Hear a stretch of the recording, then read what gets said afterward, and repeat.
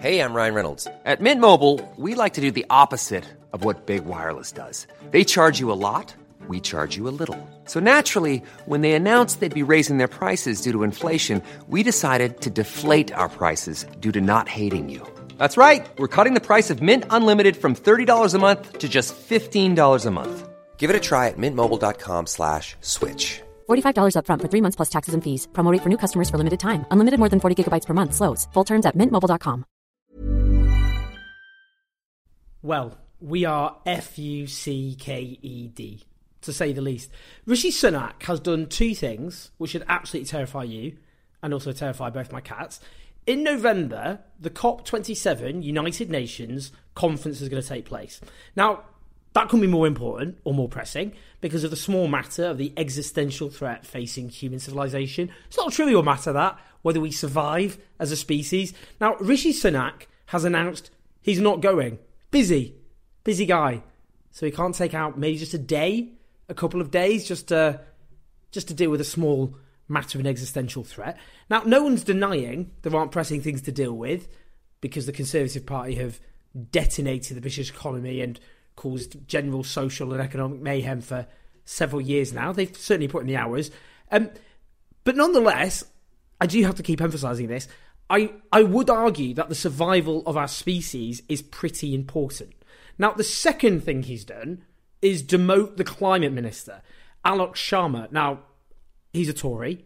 I'm no fan of the Tories. He did receive plaudits, I have to say, when he held the COP presidency. We're talking, of course, COP27, United Nations Climate Conference. He held the COP presidency after the last event in Glasgow. He no longer attends cabinet. So as far as the British government under Rishi Sunak is concerned, the climate is not important enough to merit having someone specifically there at cabinet to talk about it. Now, frankly, if they were taking it seriously, every policy that the government did, housing, transport, health, you name it, would be seen through the prism of climate. We would always look at every single policy to see how it helps deal with a climate emergency. This would, of course, provide opportunities because things like affordable transport, publicly funded and run affordable transport, for example, as well as creating skilled jobs in renewable energy.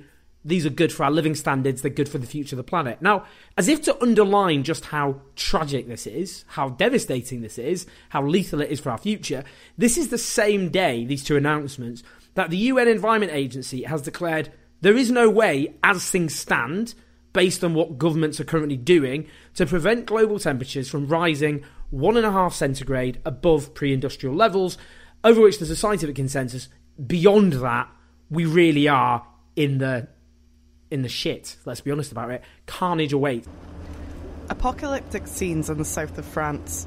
Severe drought and summer heat waves seen across Europe. Now, it's striking, of course, that Tory rhetoric about not putting debt on the future generations, when obviously what they're doing is they're forcing future generations to pay for the terrible failures of the present to deal with the climate emergency.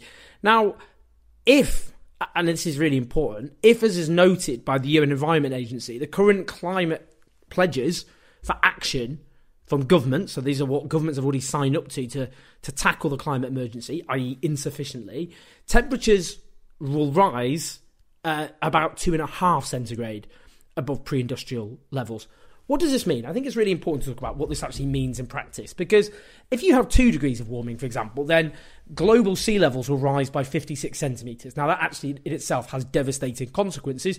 Beyond that, you're talking about, given how many urban settlements are on coastal areas, the mass displacement of millions of people, that's villages as well, towns, cities, from their homes. We're talking about the mass destruction of marine life. We're talking about mass heat waves with the death that causes. We're talking about drought. We're talking about floods. We're talking about the destruction of crops and subsequent famine. We're talking about destabilised ecosystems. We're talking about extreme weather, cyclones, tornadoes, hurricanes, you name it. All of this, of course, will bring terrible, terrible economic devastation. But you know, the thing is, and this is a really important point, because we have a Prime Minister now who is twice as well off as the King, and the rich will always find ways to protect themselves. This is a class issue. The climate is a class issue. Because, of course, globally, those most devastated are the poor. But in the global north, in these richer countries, it will also be the poor who will be themselves most devastatingly affected by the sharp end. And what also global north countries are going to do is so obvious, you don't need to write what's going to happen, and anyone who's seen Children of Men has a pretty good idea, which is, as people are forced from their homes because of climate emergency, disproportionately caused by the emissions of the global north, people fleeing in countries most devastated will be kept out by fences and violent borders in the global north. That is where this is heading, a dark and gruesome place. The British government is obviously, I mean, this isn't the powerful nation it once was, but it has a lot of global influence, potentially, if it seeks to use it. And by failing to take leadership on the climate emergency, it's condemning its own people and people across the world to a far darker future than would otherwise be the case. You should be angry and you should be scared, because this is playing Russian roulette with the future existence of humanity. And we already see now the extreme weather events. We already see the impact of global warming to this point. But when it goes way beyond this point, we're in trouble. And the decisions of Rishi Sunak to demote his climate minister and not turn up to the global climate conference, that will be very much something which signifies a lack of willingness to do anything about it. Please like, subscribe, and I will see you next time. Planning for your next trip?